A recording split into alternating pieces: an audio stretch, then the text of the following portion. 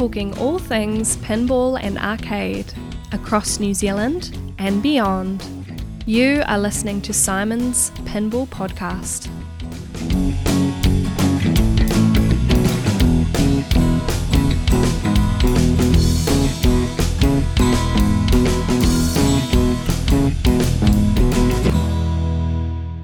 Hello and welcome to episode 20 of my Pinball Podcast. Today you are going to hear from a young Tyler Dipper who is 15 years old and lives in Hawke's Bay in the North Island of New Zealand. Hawke's Bay is a smallish community but big enough to have a couple of prominent pinball collectors there, and they do host events around Matariki time, which is our winter time. And Tyler Dipper does travel for pinball. He goes to Auckland, Christchurch, Wellington as well, and also recently he has spent some time in Germany, and that culminated in him representing New Zealand. He was the only New Zealand competitor this year at the very prestigious World Championships, where he rubbed shoulders with the great names of pinball in the top echelons of pinball. There is a personal connection to Tyler. I would have to say that he's adopted me, or I've adopted him and his brother as honorary nephews since we met about 3 years ago, and I'm a good friend of the families. I try and get up to Hawke's Bay when I can and hang out with them. So yes, I'm very happy to have Tyler speaking to me on this podcast. I did want to talk to him before he competed in Germany, because I think he might have a great perspective on pinball from being a youth, being at his young age. I'm really interested to hear his take on pinball as a young person, and so I hope you will enjoy the conversation. Thank you.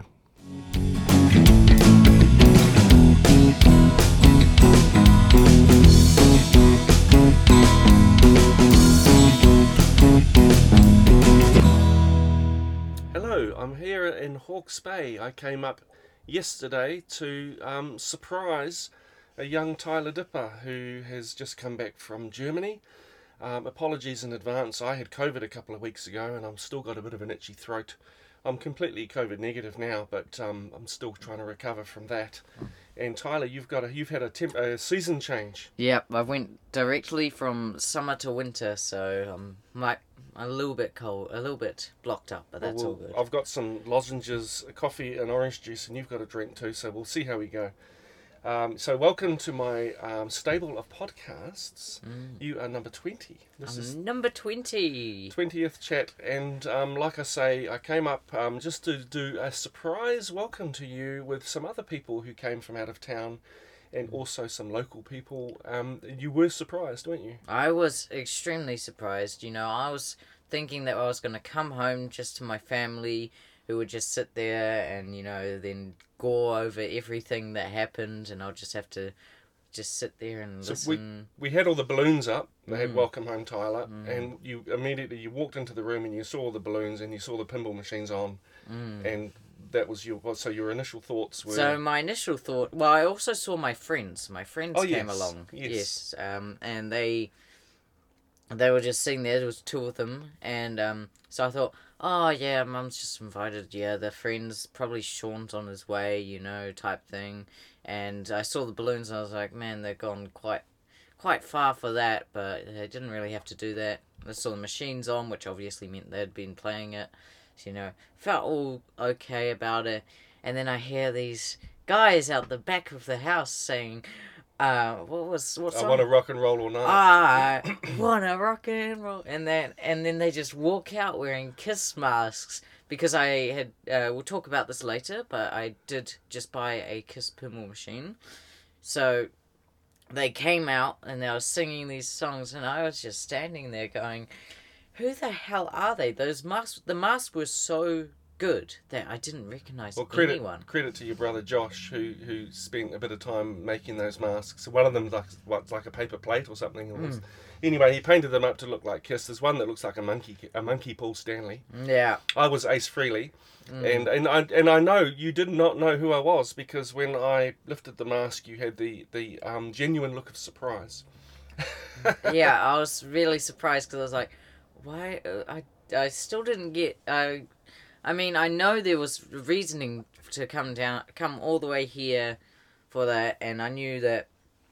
Yeah, that's cool. And then when I realized that one of the others was from Christchurch, that's when I got really surprised. Yeah. Because flying down here is insanely expensive these days. It takes a bit of effort to get from Christchurch to Hastings. I remember just after COVID where they had a special $7 a flight or something. Just a quick dash over the ditch. Well, the reason we're here, Tyler, is because you did exceptionally well in Germany at the World Championships, and we'll get onto that certainly.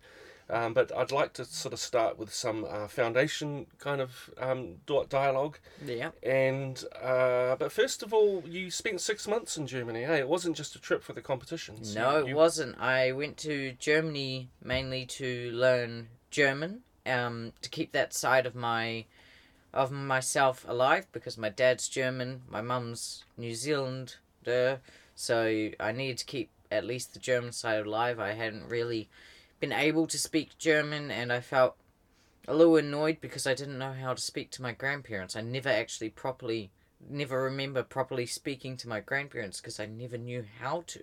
Yeah. And you lived with them while you were there, right? So, yeah, and I lived with them while I was there, and I was able to talk with them.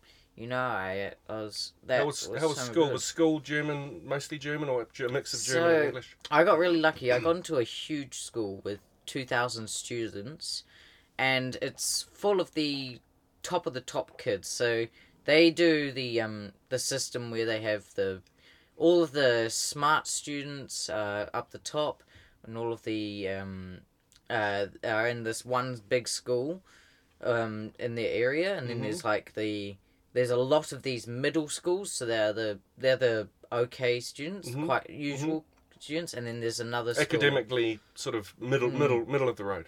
Yeah, and some of them are middle to top. Anyway, and then there's the people at the bottom. But people have different strengths, so is there a focus on sporting with some schools? Really they focus on the more or less I would say technical side of it, so your math and your English, so you have to be fluent in English. Mm-hmm. Then your French or Latin, which is another language that they learn. And I was lucky enough to jump into a class with the Ukrainian refugees to learn German, which was really nice, to meet them, to talk with them. They're actually really nice people. Cool. You don't think of them as different. I wouldn't have thought of them as different people.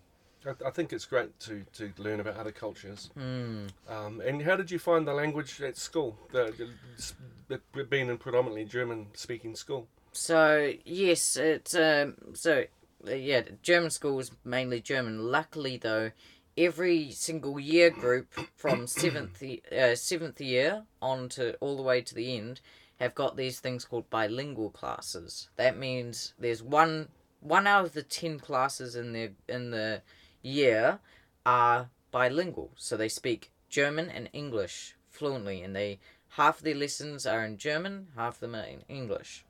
So I was able to jump into that class. Cool. And I was able to be able to do half in English, but the German side was difficult. Awesome. And we'll move on to more pinball related stuff.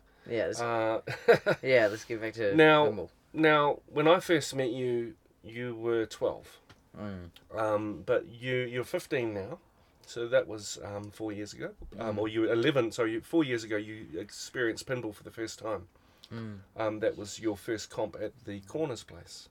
So what did you make of that when you were 11? So I mean, I just thought of this as a nice party because I had seen Linda before, not at their house directly, but when I go with my dad to work during the holidays, I go, "Hi, Linda," and there's Linda in the corner, doing her work, and I go into Dad's office, Anyway, so I didn't think much of it. I thought it was quite fun, quite interesting.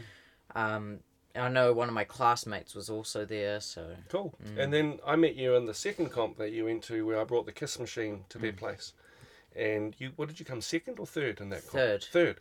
And you took away a trophy, third place in your second ever comp. And I remember playing you on the Kiss, and you were determined to take me down. And I couldn't let you win that one. No. So reference, at that point we were sitting. It was the top 5 at that point, because the round before, me and Adam Corner got a bye. So when I say bye, it was like a 3-strike. How do you get a bye? Well, one of the guys had to go to a concert the next day or something. Right. And he was like, "Oh, I've got to leave." So he was still in. So they just played an extra round. By default, you took a win each. By default, we took a win because he had jumped down and it was a 3-player group. Mm-hmm. And then we had got to the final 5. I was sitting on 1 strike. Simon was sitting on 1 strike. So we ended up playing against each other. Final 5 is 3-player group and a 2-player group. And that was on the Kiss game. You obviously... No, the first game was actually Star Trek. Oh, Star Trek. That's right. Yes. So on the Star Trek, I was able to beat Simon, which was interesting. Yeah. And then we had to play each other again. And I was still on 1 strike. Simon was on 2. And I was on Kiss, and I put up 24 million, which to some of you will sound like no points, but at that point, this is a really local comp. No one really knew that Kiss except for Simon, obviously. And I had to chase you. And he had to chase that, and 24 million, I mean, that is completing a mode, so it's not as easy as you think, but it is still, yeah. You know... I managed to do it anyway that day. Managed to do it, and then we'd gone down to the final 4. Yeah. With Linda and Adam Corner, who were the people who ran the comp, Simon, and me. And Doctor Who, was that the final game? Twilight? Was it Twilight Zone? I think it was Twilight. I thought I bombed out in Twilight Zone. I think it was Doctor Who, because another comp was Twilight Zone. Anyway, it doesn't matter, but we got first, second, third, myself, Adam, and yourself.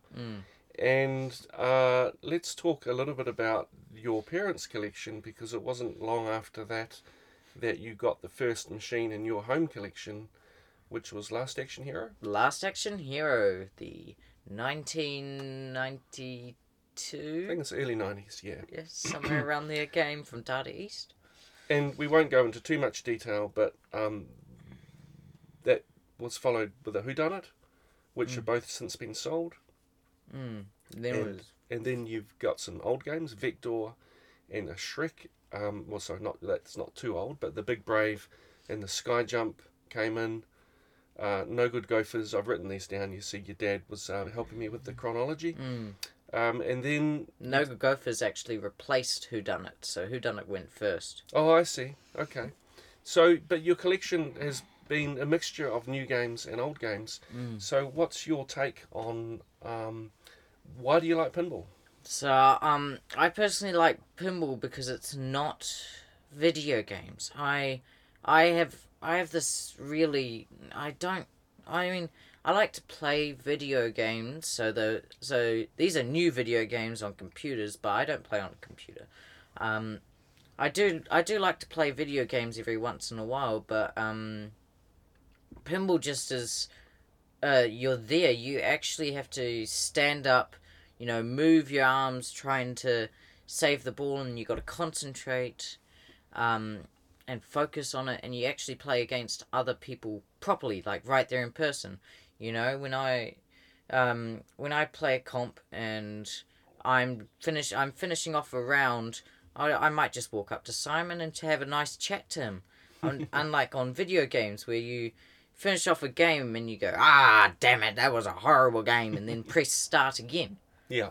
But so there's social and it's physical. And it's social, physical. I personally have I had super sore legs after some of the comps, that go on for a weekend. So you've got a collection that has brand new games, Godzilla, Jurassic Park, now Guardians of the Galaxy. And you've got a collection that has really old games. So you like playing both ends of the spectrum? Yes. So if I'm like in the afternoon at night getting ready for bed, I don't mind playing an old game, because then I just play and it's gone in 5 minutes. And then again, the new games, I love to play them to go through them, because there's a lot more complicated things in it. And you're good with rules? I'm getting a lot better with rules. I like to. What I usually do on games is I work out on these games I just play them, try to get to the end of the game. But on most games I've been starting out doing little tournament rules that I write down. So, for instance, on a game it might be start this and start this at the same time to get a certain amount of points. Because I know I can do that even if I have a bad game. So you're figuring out nuances of the code as you play them, and also do you watch tutorials? I do watch some tutorials if I don't know the game. Usually if it's an older game I don't watch the tutorials, because usually it's just simpler things like there's only one shot that's lit, and all I do is I just go up to it and use 60 seconds to read what's going on. And see that it says hit all of these down for 5,000 points, or shoot the spinner for 100 a spin unless it's lit, and if it's lit it's worth 1,000. Yeah. So you had a taste of a couple of tournaments when you were young, 11, 12, and then your parents got invested in pinball machines, and you started travelling to Christchurch, Auckland, Wellington for various events. How did you find going and getting into that kind of competition circuit? I actually felt quite good, because for instance, now that I'm back, I'm trying to go down to my parents are checking, because they're wondering, should we go to Auckland because there's two comps in one weekend, or Wellington because there's two comps on the same weekend. And I'm with this going around the country to get to things, I'm just like, I want to go to Wellington to see, let's say, Hamish Guthrie or Ashley Burke, who are great friends and great people. Yeah. But then again, I might want to go to Wellington to see Carter, who is a Auckland. Auckland. Yep. Auckland. Yep. Oops. Auckland to see Carter or Dave Peck. You make lots of friends all over the country with your hobby. Yeah. And in terms of the collections, it's really interesting because I've had like 40 years of pinball. You've had 4, but you've played so many games in that time, and we're going to get onto the international comps in a second. But you've actually, I've often thought that the young generation have everything, because when I was your age, we only had games from 1980, earlier, like 80s games. And then the 90s came about. But you've got this kind of breadth of titles to choose from, if you can find them in collections. Yeah. So when you go to Dave Peck's, do you spend a lot of time on the old games? Or do you get on the new games? Or you just do a mixture of both? To be honest, I just love... Now, after coming back, I just really love the old games. They're just so good. Like, I can't wait to go to Dave's because I want to grind on Dolly Parton, because I find that now that I know how to play it, it just looks so fun. Yeah. It's just such a cool game. That's one of my dream things, because it's just such a fun game. Yeah. And it looks really nice with the Do you? I know you listen to podcasts, don't you? So you go to bed, listen to podcasts at night. So you must be getting familiar with the designers. And do you follow designers' work, the chronology of their games, their titles? Yes, I do like to go and have a look at designers to see how they are. For instance, I love Steve Ritchie because he does some really good shot maps. I like his shots. It's just in the right place. But then again, I like someone else for their... Keith Elwin for how he likes to, for instance, maybe combos, how he likes that, and his way of putting all the things together. And I do like to follow the designers. That's awesome.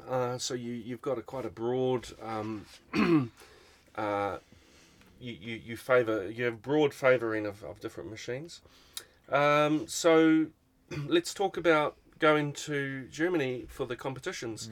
So when you had the opportunity to do the student exchange, you knew that there would be quite a lot of competitions sort of towards the end of your time there, and you took part in those. You got to meet the German? Was he number one at the time you arrived? At the time, he was actually number 2 because the other German, Johannes Ostermeier, who just won the World Champs, we might talk later about that, he was still sitting ahead. But yeah, German number 2. Paul Anglert? Yeah, Paul Anglert. So you met up with him about a month ago or a couple of months ago? So about a month before the World Champs, he came to this open day at a pinball place that was nearby, and I was also there because it's an open day, I can play pinballs. And his pinball machine, he's just was playing like Metallica, and he put up 130 mil first ball, and he reset the game because it wasn't good enough for him. He reset the game, okay. He was an insane level of player. Really, really skilled. And suddenly you were around people who were very sharp players. And talk about the collections that you found in Europe and Germany. You found some really amazing collections. The difference between here and Germany is here there's lots of older games. You see a lot more older games, but in Germany, my God, they're all just barely 1990 games and newer. Yep. Like I was in, like all of the collections that I saw really just had new games and then a couple old ones. So, what was interesting though is I found some really rare games. Like these collections have rare games. So there's this one called Atlantis. I saw it twice in 2 collections, and apparently there's only like 250 left in the world. Yeah, Bally Atlantis there's not very many. I think it's a Dennis Nordman design. But I played that in Maine, Portland, Maine. There was a collector there that had a Bally Atlantis. That's the only time I've seen it. But you would have had the European manufacturers as well. Yeah, over there? There was a lot of so Pinball Brothers. They made Alien and the latest Queen pinball machine. I was able to play their games. They were around there. There's this other pinball company that made this machine called Hoop, and I think they Super Hoop. That's a French pinball company. They also did that Space Hunt or something like that. Just a homemade theme that's just came out.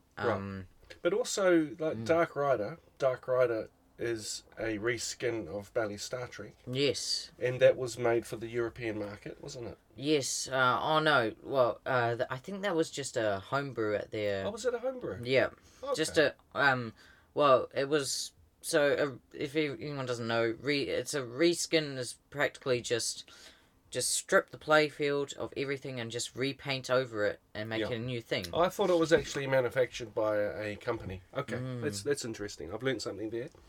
So the European competitions, talk about those. There was a few of them in the lead up to the World Champs. So yeah, while my parents were there we wanted to go around to many pinball competitions as we could. We didn't want to sit at home and do nothing while we were in Germany. We wanted to properly get out and do something. Yeah.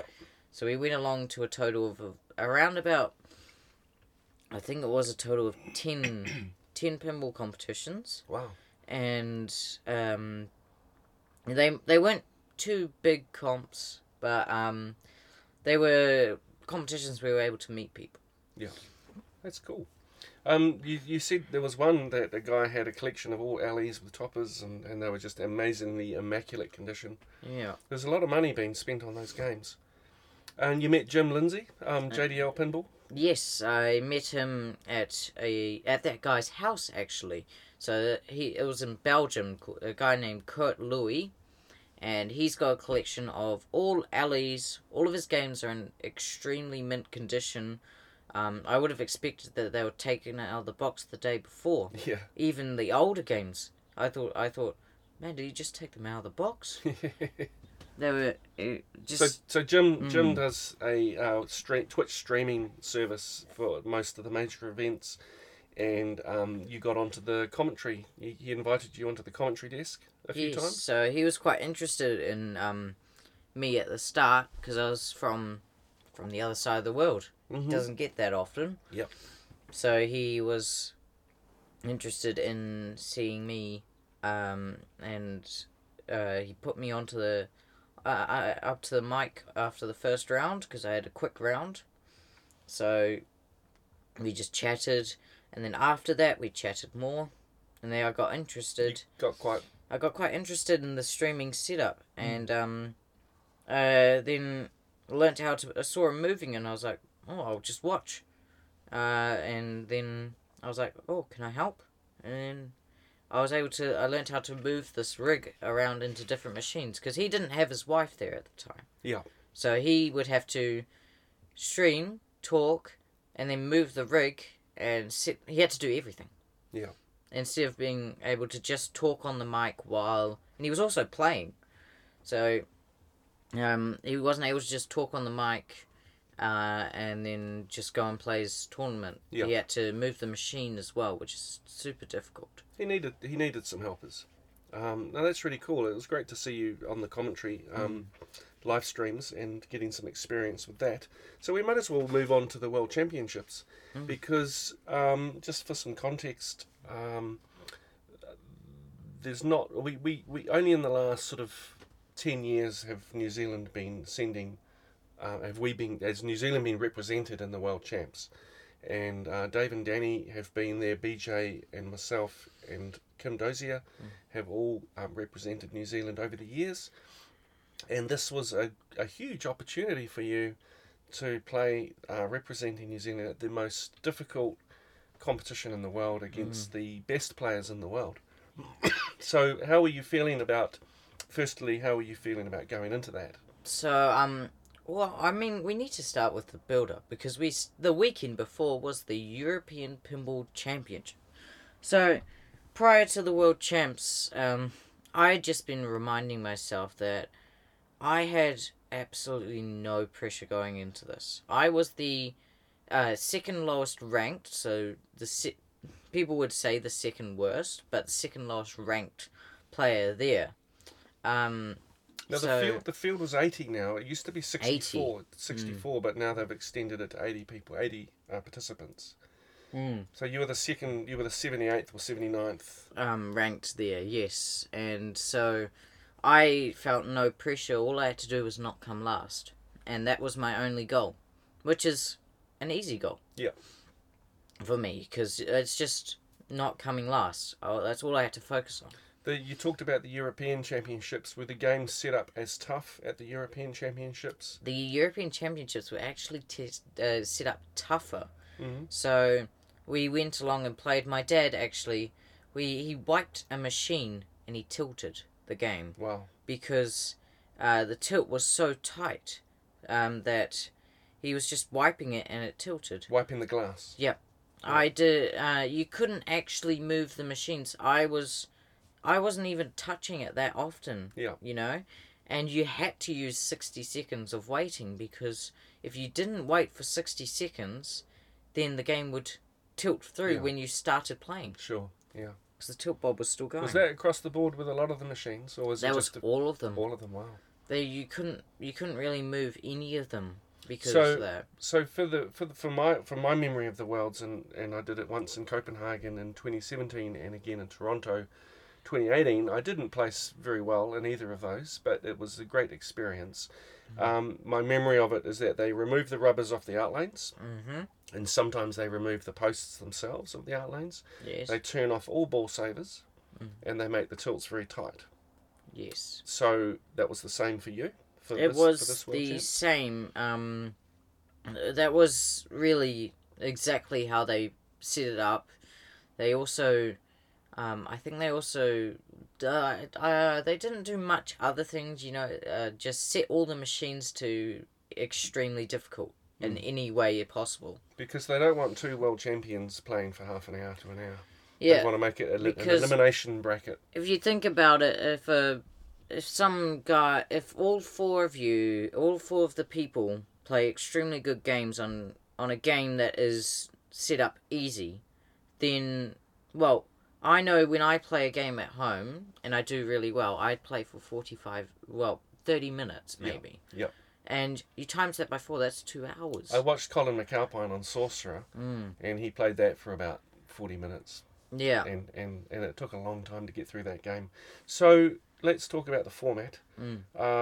There's 6 rounds, and each round has 3 games against the same 4 people. 6 rounds on day 1 and 2 rounds on day 2.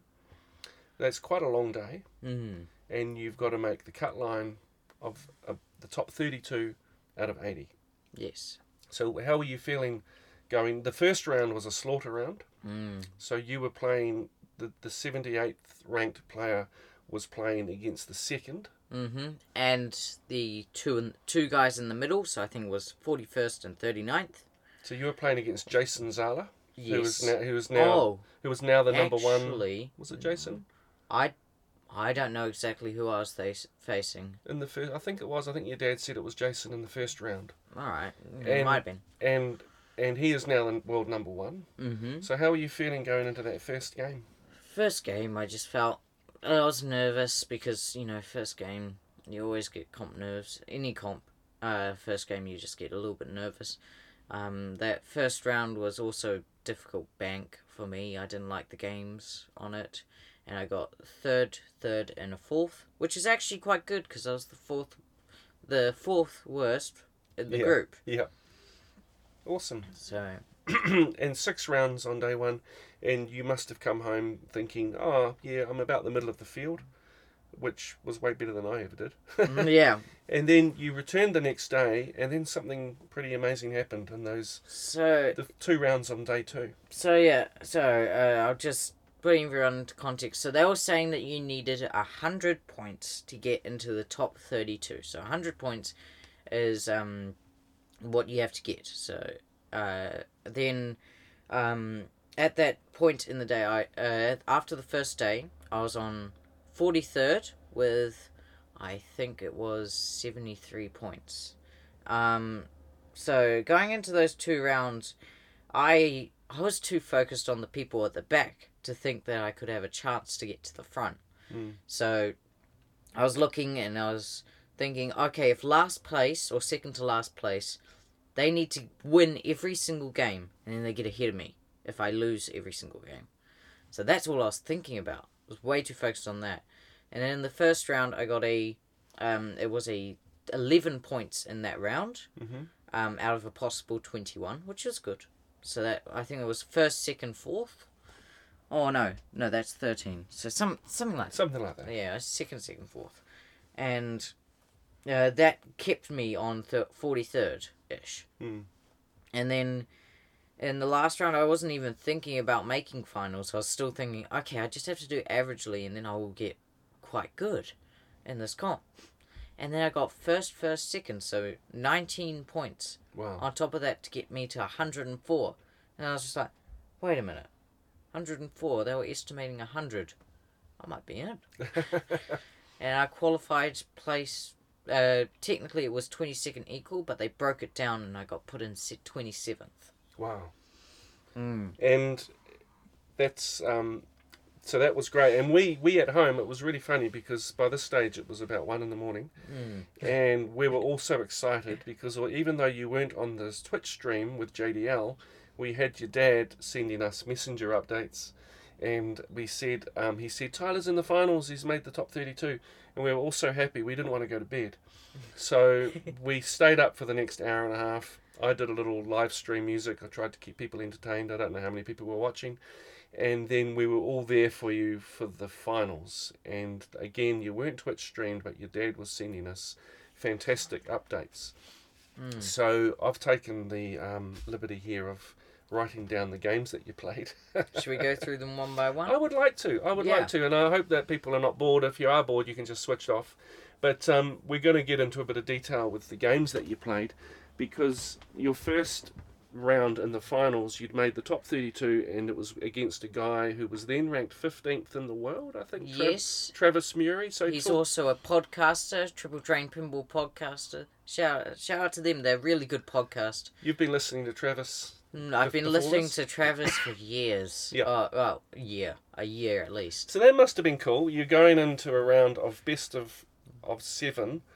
Best of 5. Best of 5. Six. Best of 6, Well, sorry. It must be 7 if it's... No, so how this works is you yes, pick best of 3 6. games each, one from the old, one from the mid, one from the new, and they get meshed in between the other guy's picks. And if you go 3-3 after the first rounds, then there's another 3-game tiebreak. Right, that's right. So it is best of 6. Mm. And so Travis had the first pick of the game.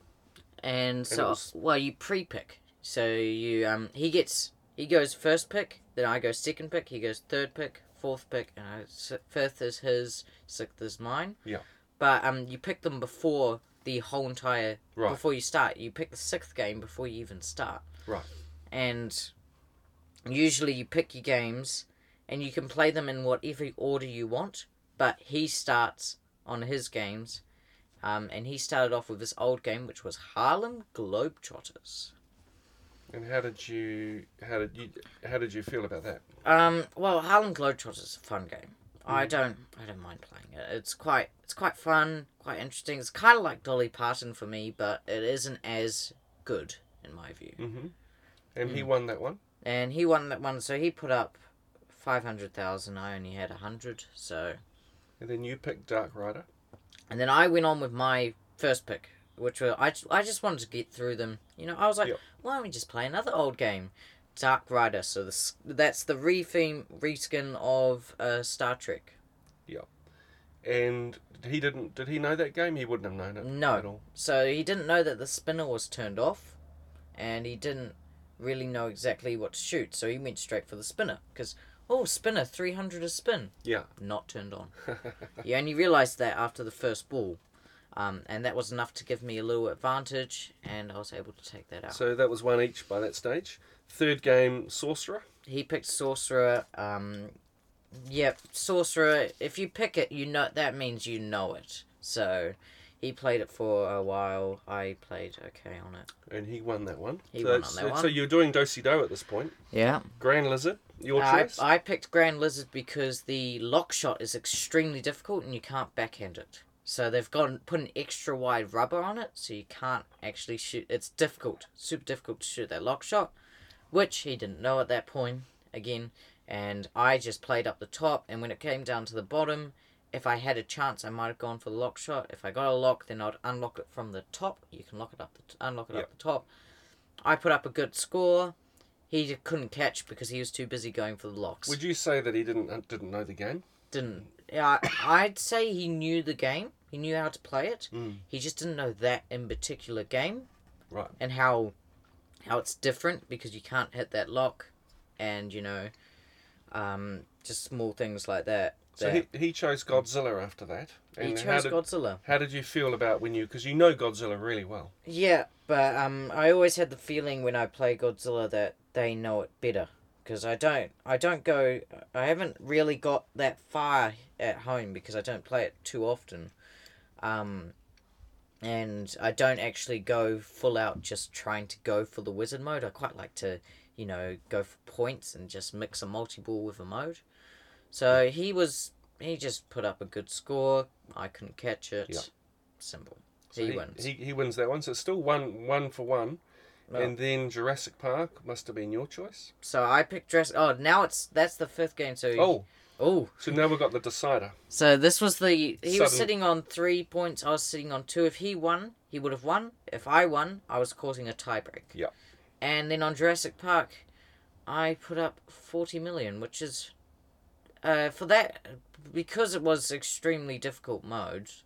That's actually an average score. Yep. That's not too bad. People watching at home don't understand how difficult these games are. You have no idea how difficult it is there. And you see, 40 million, I could get that any day, but not on these machines. No, not on these machines. And he just lost it. I think he missed the ramp. If you know Jurassic Park, the ramp shot, he shot it there, didn't go all the way up, it went down the middle. Oh no, okay. And that was his last ball, and he only needed 10 mil. Yeah, so that must have been a relief for you. That caused the tiebreaker. Yes, so how the tiebreaker works is the highest ranked, him, he got to pick the first game, then the second game is picked by whoever lost the first game, and the last game is picked by whoever lost the second game. Right. So So he chose the Beatles. He chose the Beatles, and on that game I just learnt the multi-ball is on the last ball. You can pick it.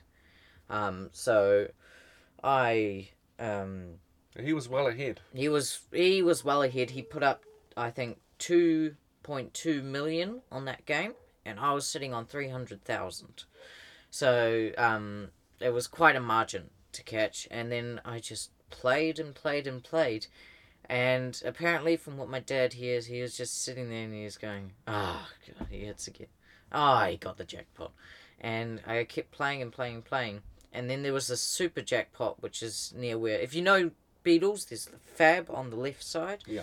And I shot it in there, and I got like $1 million, and I won. That's I amazing. took it out somehow. And we were all cheering. We were all cheering back at home. I can tell you. Here's the worst part, though. They had the streaming rig on it, and I was like, "Oh yes, we're going to be streamed. We're going to be playing." So I put in 2 players while the streaming rig was on it, and then Dina Lindsay, the streaming, went over and took the streaming rig off. Oh no! Before the game. So we didn't get to watch you live, but we were there. We were there getting the messenger updates. And so that was interesting because that meant that meant he chose the next game, so he got to choose 2 in a row. He chose Avengers. He then picked Avengers. This Avengers was extremely weird. It was weird because I think the flippers were a little down, so I was missing my shots a little bit, which was okay. It just meant I had to shoot this shot to get this shot, but. He was able to win that one. Do you know Avengers? Because that's not a game that you've had a lot of time on, is it? No, there's no Avengers in the area around here. But from my knowledge, I know a little bit. I know how to start a mode. You played it at Kim's plenty of times. I played it at Kim's plenty of times. So Kim Dozer in Christchurch. So you had Travis on the ropes at this point. At this point, if I had won, he had to win to cause the last game tiebreak. So. I know a little bit about it. I started a mode and a multi-ball, but the multi-ball went quickly because there's no ball save. And he was just able to play and play. He just took it out. He took that one, which made it sudden death. Sudden death 4-4, which is extreme. You don't get to a 4-4 that often. Yeah. So tell me about the game that you chose for the final game. In my last game, I'd been in Germany for a while, and I just loved this game called Scorpion from Williams, which is an old 1980 game, extremely wide body, so it's a really wide game, and I just love this pin. I was able System to 6 about the time of firepower. Yes, so it wasn't really that boosted up because firepower was there, and some of these other games were going big. And I just love this game, and also it's like difficult. It's actually really, to be honest with you, it's kind of difficult because it's got these so many death shots that you don't realize are death shots. Like the lock shots are death shots because if you miss, it goes out straight away. So you knew all these sort of I knew all about this. Nuances. Yes, and I had already played that game there, and I'd put up a huge score on that. I'd played it in the German Pinball Open, which was a couple weeks before, and I put up the second biggest score, which was nearly rolling it, 900,000 odd points. So I was pretty confident on that game. Were you first player on that game? So I had been put at first player because I picked the game, he picked the order. And so I got put as first player, and so I started off and I didn't go for the locks. The locks are worth it, but there's no jackpots. It's just not. It just didn't feel comfortable to go for the locks. So what I did is I instead lit the spinner, and the spinner is worth 1,000 a spin, and that's a lot of points because the spinner was good. Also, to light the spinner, you have to do it in this little upper playfield thing, which is super safe. It's because Williams' version of Genie, really, isn't it? It's literally Williams' version of Genie. And this upper playfield's super safe. It's got wide flippers as well. It feels like it's literally a mini version of the whole rest of the playfield. It feels like that. So, and it was safe when it comes down, when you lose the ball from that, and you're able to just catch it and shoot it back. So I shot up there. That's where the spinner is. That's where you light the spinner. And I just lit the spinner, cool. spin the spinner, spin. And by the third ball, after my third ball, I put up 400,000. Cool. And he couldn't catch that? He couldn't catch it. He was able to get to 380,000, which was really close. We were looking at his bonus, and he wasn't sure. He said, "Nah, I haven't got it." He was going for the multi-ball the whole time. That caused him to have a house ball. So that's fantastic, Tyler. And you guys, I love the photo that your dad took of the both of you after you just... He's just so nice, and I kind of felt bad because this was the only comp he came to Europe for, and then he just... Yeah. That's awesome. Now, at home, it would have been about 4 a.m. by this stage. This was... Oh... Yeah, so luckily we didn't have any tiebreakers rounds, so we got straight into the finals. Well, is that lucky though? Oh yeah, the they gave us enough time to have a bite to eat, which was enough for me. That was before the finals or after that round? Because after that round, you went straight into the next round. So that was after the eighth round of qualifying. Usually they have tiebreakers to get top 32, top 16, and top 8. But everyone had been so perfect that we didn't have to do any tiebreakers. First time ever. Excuse me. Well, you didn't get a break before the next round because Marcus Stix, who you were up against next, had just had a bye. Is that right? So, yeah, he got top 16. Top 16. Yeah. And so he got a bye, which means he was just waiting for me to get finished. Yeah. And then you went straight into the next round against Marcus. Yeah, so I picked the same games, Jurassic Park, Grand Lizard, and Dark Rider. And he picked pretty much the same games. He just didn't pick Sorcerer. Instead of Sorcerer, he picked Pool Sharks. Mm-hmm. He also picked Godzilla and Harlem Globetrotters. Yep. And then we got started... Harlem Globetrotters. So hang on, Marcus Stix is the number 1 in Austria. Yes. And he's now ranked the 15th in the world after these European competitions. So he picked Harlem Globetrotters, yep. That one I had 3 house balls, so I didn't play well at all from my knowledge. And he put up a good score as well. So yep, so he's got the first one. The second one, Dark Rider. Dark Rider, again, didn't do well. He won. And then he took out Pool Sharks. Yes. Which made it 3-0. 3-0 to you. It must have really shaken you up a little bit at that point. Yeah, because I didn't want to go out like 4-0. That would just make me feel bad. But then Grand Lizard. Godzilla. Oh no. Grand Lizard was the next one. Grand Lizard. So you used your game knowledge. I used my knowledge on that game. He did the same thing as Travis. Couldn't hit that lock shot after the first and second ball, and then realised, oh no, I can't hit the lock shot. I've got to play up the top. Yeah. And by that point, I'd already put it up. I forgot. So this game's set on 1 player so that you can't steal locks. Right. So I'd already put up a good score. Yeah. And he had gone for the locks first ball and then couldn't get it. Yeah. So that was good. That means it was 1 to you, 3 to him. You're still in with a chance. Mm. And then you had Godzilla. And I just played, put up 200 million, I think. Now the next thing is a little bit contentious because this is an important game. Something happened on the Jurassic Park. So this is 3-2, and I started the game up and it spat out 2 balls. And so I launched them, realised that there were 2 balls, and I was like, oh, I need to get someone over here because 2 balls. It's a machine malfunction. And so I let the balls go, went to get the TD, so the ref, which was Josh Sharp. I went to Josh Sharp and I said, got a malfunction on the game, 2 balls spat out. And he said, did you plunge the ball? And I said, yes. Let's plunge them out. And then he said, well, you plunged the ball, you let them go, you should have caught them, and that was my first ball. Done. So you had two options. You could either call Josh over before you served the ball into play. I didn't see the two balls. That's the problem. You didn't see them? No. So you launched them out, and then you had two on the playfield, and you let them both go. Whereas what he's saying is that you should have caught them both, or caught one and let the other one go, and then the game would correct itself. Maybe, yeah.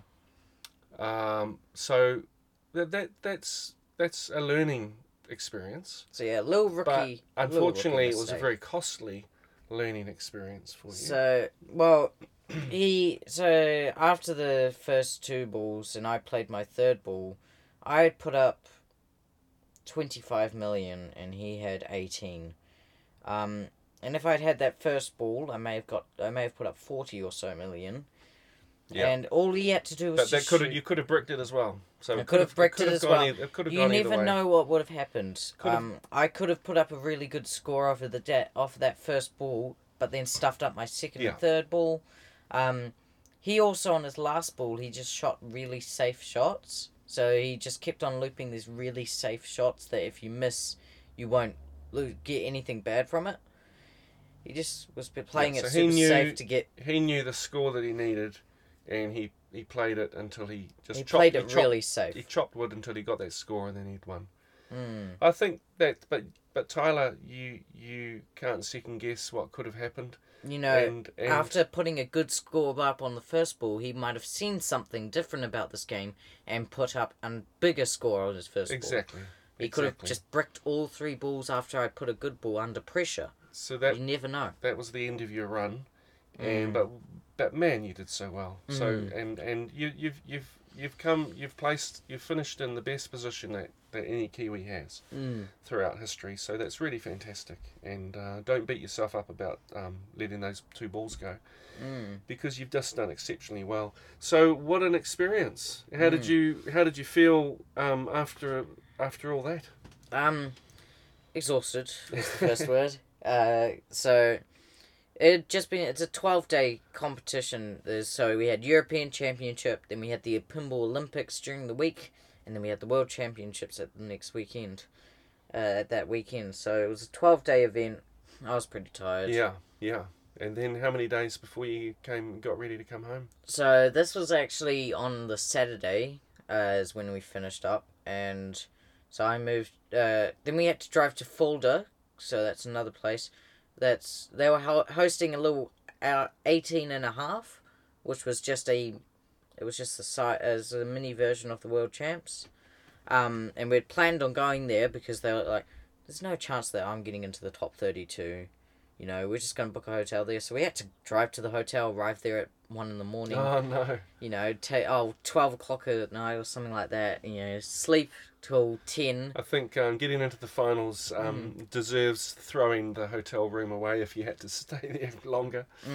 Hey, Tyler, it's fantastic, mate. Well done. We're all so proud of you, and it's great to see you come back and celebrate with you yesterday. But now that's not the end of the story, because I wouldn't mind just touching on the fact that you have two of your own pinball machines now. Yes. Now, the first one you bought, was it last year? It was last year. During actually exactly a year ago. It would be. So, and you bought it off me, which is cool. And do you want to talk a little bit about that machine for you as your first machine? So this game is Black Knight 2000. It's a Steve Ritchie game, and I got this game from Simon. We fixed it up as a school project. Actually, it was a school project for me. It was also I'd been looking for a pin. I'd been trying to buy a couple pins, and sadly lost out on the bidding. But I've been trying to find a pin for a while, and Simon offered me this. He said you can come down for a week to fix it. During pinball competitions we were on at that time, so I came down. You know. We fixed up the machines, which was really cool. You learned quite a lot about the repair work of a System 11 or any sort of pinball of that era. Hey. Yes, I was able to learnt how to get around the machine quite well. Learnt how to solder, you know, how to just follow some wires. You know, fix up the flippers, flipper rebuilds, drop target rebuilds. You know, cleaning, We stripping. re-rubbered it, LED'd it. Yep. Oh no, it was already LED'd, I think. Oh yeah. But that was a good experience for you. And then we drove it back home with you and dropped you off and the machine. And you came around as well for a while, just to have a, just chatted and had a nice weekend. Yeah. Got to meet up with some people. And tell me about when you took it to school, because you presented it as your school project. So I presented this at my school project, and it just went hectic. When the classes came through, all of them just came in and they lined up straight away, and I did the same thing to all of them. I said, "What are you guys doing?" They're like, "Oh, lining up." I was like, "Why? Are you guys gonna play it?" And they're like, "Yeah." I was like, "No, because I can't have." If you think about it, 30 students per class, 12 classes are in the school. That's a lot of people playing a game, and they each have to play a game each, which is going to take ages. Was it there for display? It was there for display. I told them it was all there for display, and to stay away from it, because I didn't want anything.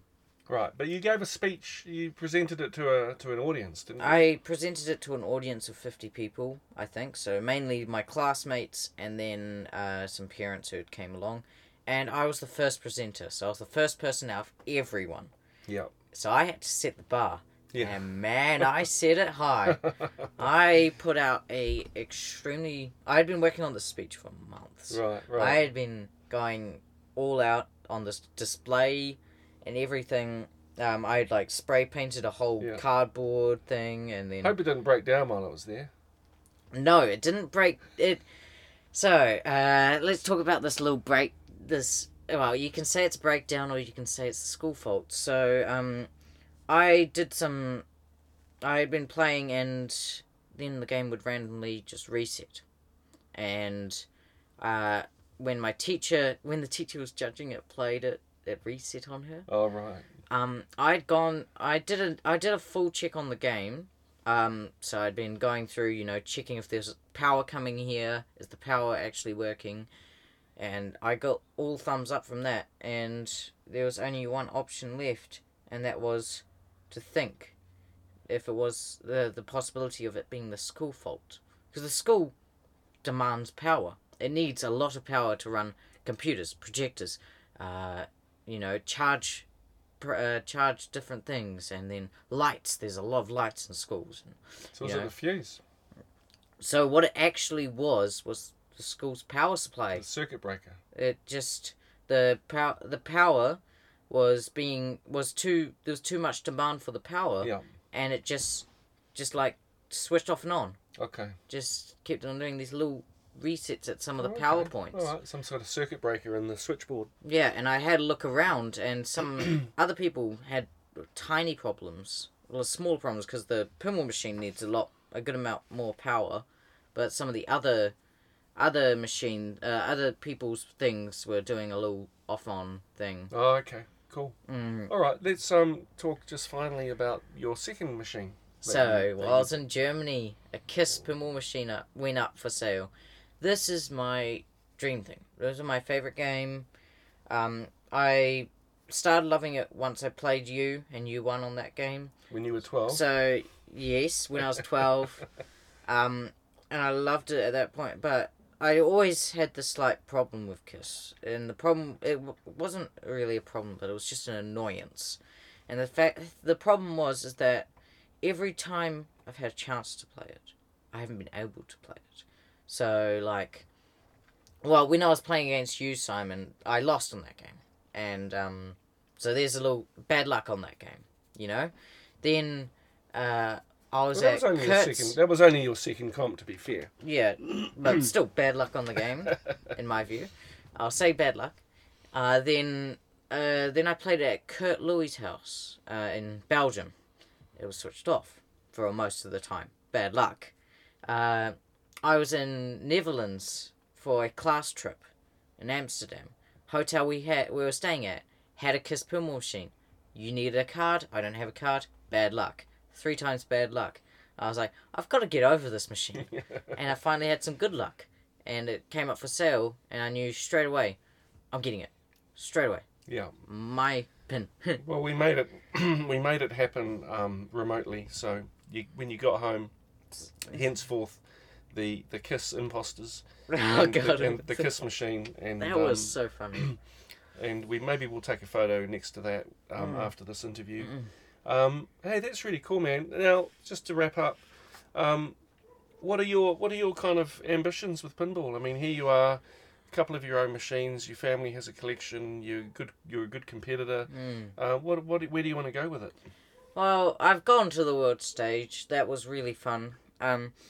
Now that I think about it, I just really want to go and meet up with all my mates again that I've met at the World Champs because they're just so friendly. So you've suddenly got people all over the world that you can visit. I've got, I know, I got really good mates with Jason Zala and some other people in the US. I really want to see them, want to go down for a District 82 event, which is a big event. I do want to go to America for that. I also...